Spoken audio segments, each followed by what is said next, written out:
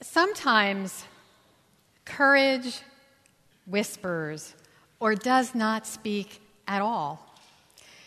Courage doesn't always roar, says Mary Ann Rodmacher.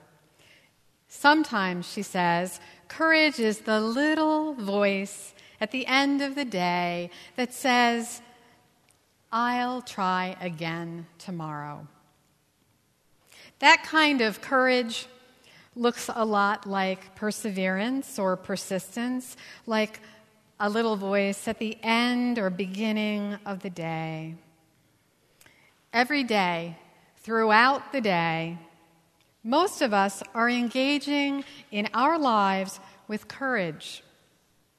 Despite our fears, we move ahead, take chances, and exercise the courage of being human, the courage to live and to live well, or at least to try to live well. We keep going. Sometimes getting up in the morning or going to the dentist or the doctor are acts of courage. Parenting, caretaking, being vulnerable, being honest, not taking that drink, getting healthy, listening, getting on an airplane, or going to work can be acts of courage. So can going on a retreat, or taking time for oneself, or choosing not to go along with the crowd. These are not the typical ways our society envisions courage, though. Yet, it represents one approach to courage, a subtler approach, a kind of a stick-to-itiveness, if you will. Such courage moves ahead when conditions aren't ideal, when we're thrown a curveball, when there's no reward, when other plans had to be put aside, and when no one is watching. It means living with integrity, just doing one's human duty, day after day after day. Just think of all those moments in your own life when you're living your life, doing what you do, behind the scenes, no one notices, no one says thank you, and rather than feeling resentment, you keep on, because keeping on means being true to yourself and your own values. It matters to do what you are doing. This steady courage is integrity. It's being true to one's ethics and values. This being human, this living our courage in these ways so often happens with the quiet voice. A quiet voice that I think in reality is often not all that quiet or small at all. But it is the kind of courage that so often doesn't get a lot of accolades. Most of us are even likely to just view that as life. Right? That's just life. That's just what we do. And maybe that's true. I think it is. But I have also been wondering this week about whether we spend enough time in our lives noticing those quiet acts of courage, acknowledging them to ourselves, and giving ourselves some encouragement along the way. Now, I don't mean that we should be overly congratulatory for ourselves. That would be kind of the opposite of a quiet kind of courage, right? But if we were just to notice that our lives are made up of just such moments, just think about that for a moment, what it would be like if we just thought about all those moments that make up our lives, those moments of such small, courageous acts. A whole life lived that way would be pretty spectacular, I think. Now, for me, getting out of bed in the morning isn't a particular act of courage. but it is for some people. It truly is for some people. For some people who suffer from depression or are dealing with something very difficult in their lives, getting up in the morning, getting out of bed, facing the day can be the very scariest thing of all. One of my worst fears is going to the dentist. Anyone there with me? I was there recently, so it's sort of top of mind. I know I could avoid going to the dentist, but that could have some pretty dire consequences, right? We know what could happen, and I'm a pretty rational and science-oriented kind of person, and I know that dental health is crucial to good overall health.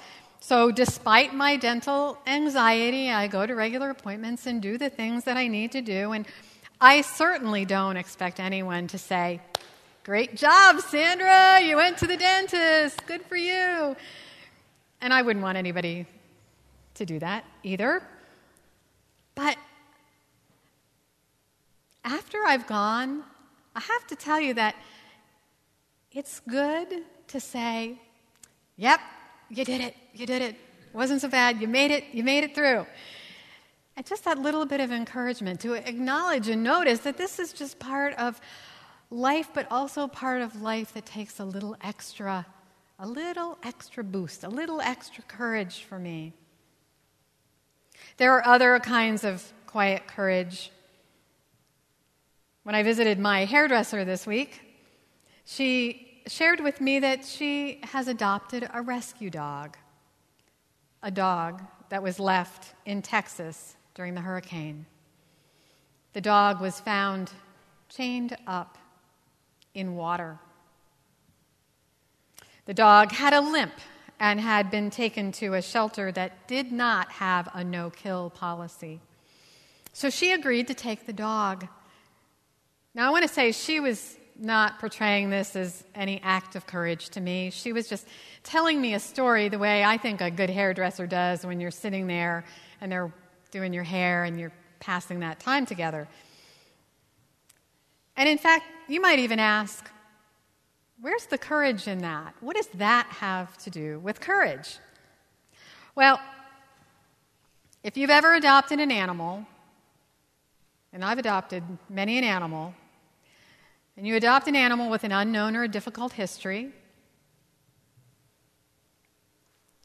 well, you might have to deal with some things you didn't anticipate. You might deal with some behavioral issues, some medical care you didn't expect. There's courage in taking a chance on another being. What if the limp turns out to be something medically quite serious and costly? What if the animal has some psychological challenges after the experience it's had? You just don't know. You just don't know. And still, you carry on. And of course, there are other small acts of courage and kindness that come to mind when we hear a story like that. Those small acts in Texas and Florida, in the Caribbean and Puerto Rico, in Mexico after all the natural disasters. Some of these actions make it into the news, and we are reminded when we hear of these stories of the best of the human spirit, of just what people are capable of. These levels of compassion and heroism are astounding, yet so many we don't hear about at all. When we do hear about them, though, it's a reminder to us of what people are capable of what we are capable of. A small act of courage, a small, quiet act of courage by one person can be monumental in their own life and also in the life of another. None of us knows how far any of these acts will go, how far our actions might reach. We might save a life. We might bolster another person. We might change the very arc of history. If that seems like a bold claim, let me share with you a story. The story of Miep Gies. Do you know that name?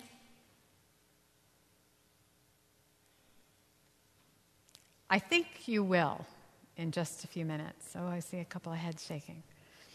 I think you'll know very soon. During the Second World War, Miep Gies, along with her husband and a number of others, was part of a group that helped 8 Jewish people hiding in a secret annex in Amsterdam. Miep worked as Otto Frank's secretary. Their office building was connected to that annex.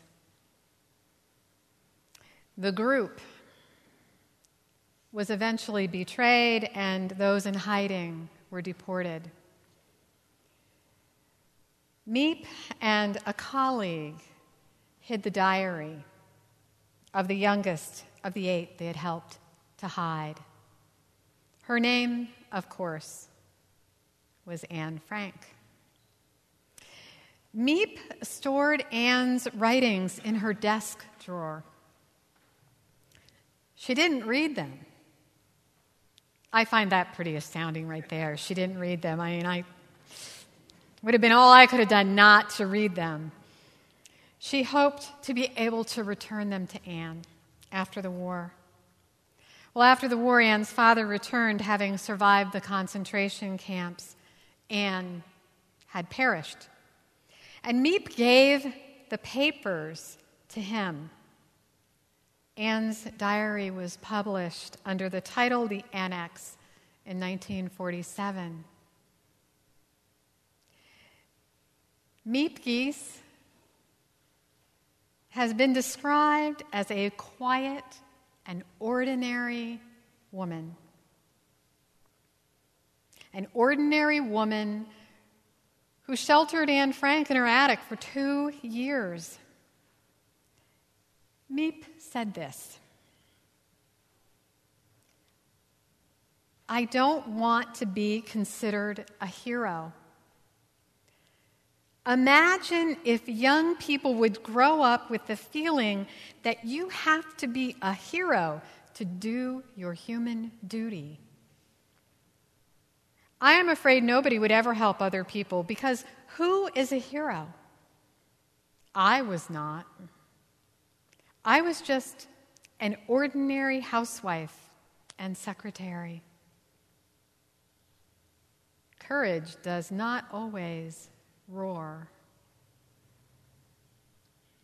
I want to share a little more of her ordinary story with you, and I want to share her words with you.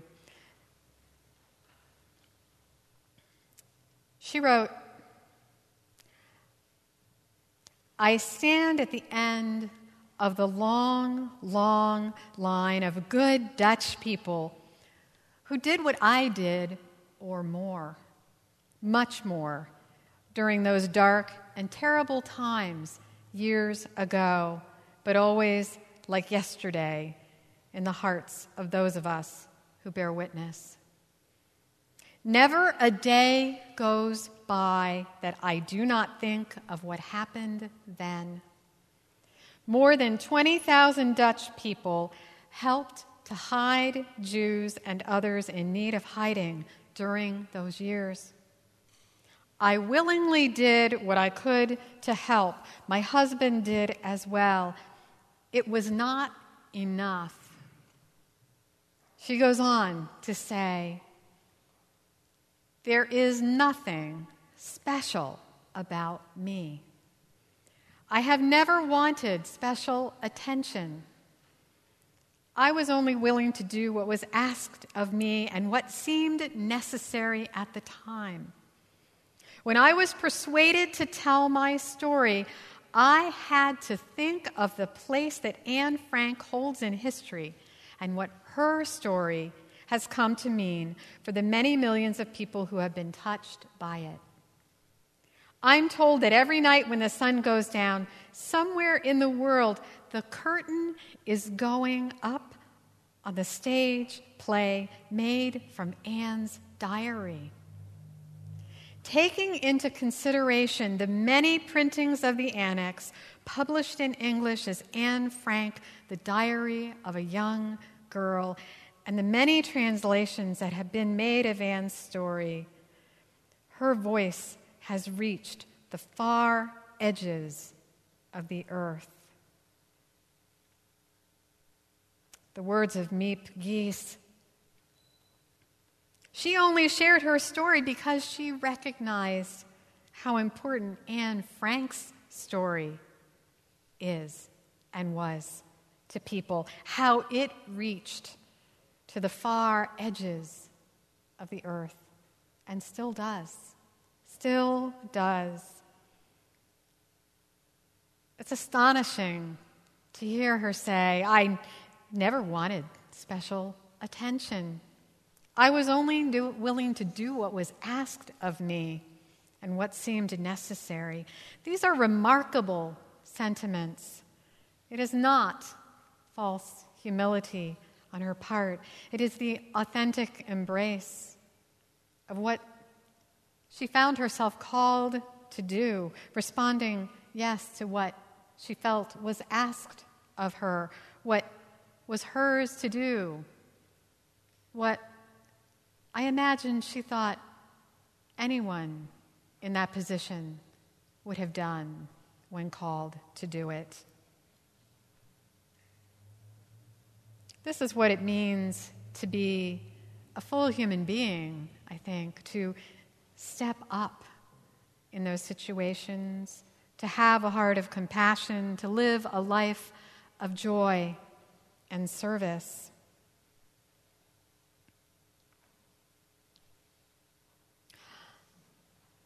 This morning I want to leave you with words from Marianne Radmacher.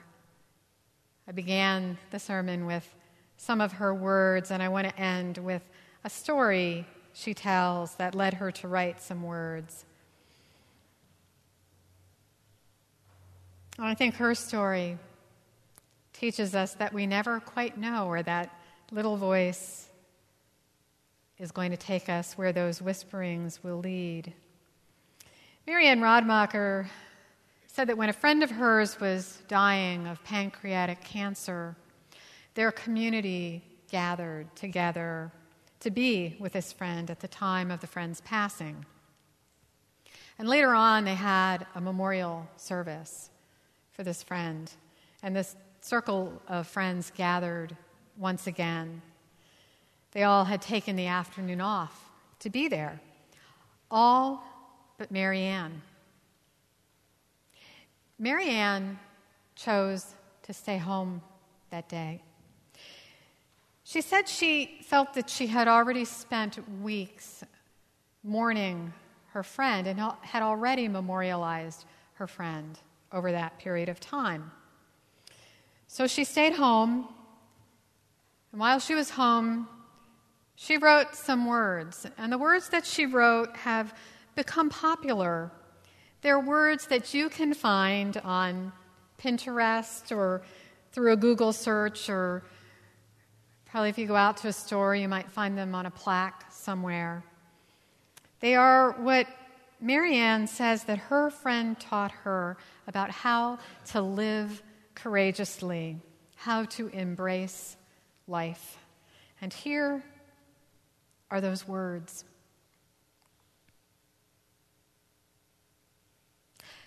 Live with intention.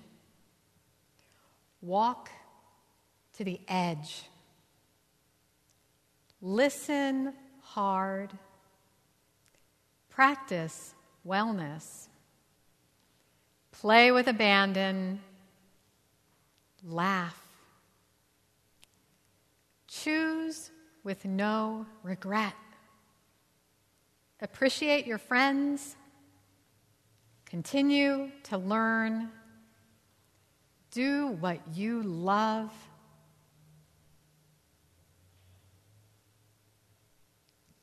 Live as if this is all there is. Live as if this is all there is. That truly is an act of courage. May it be so. Amen. And blessed be.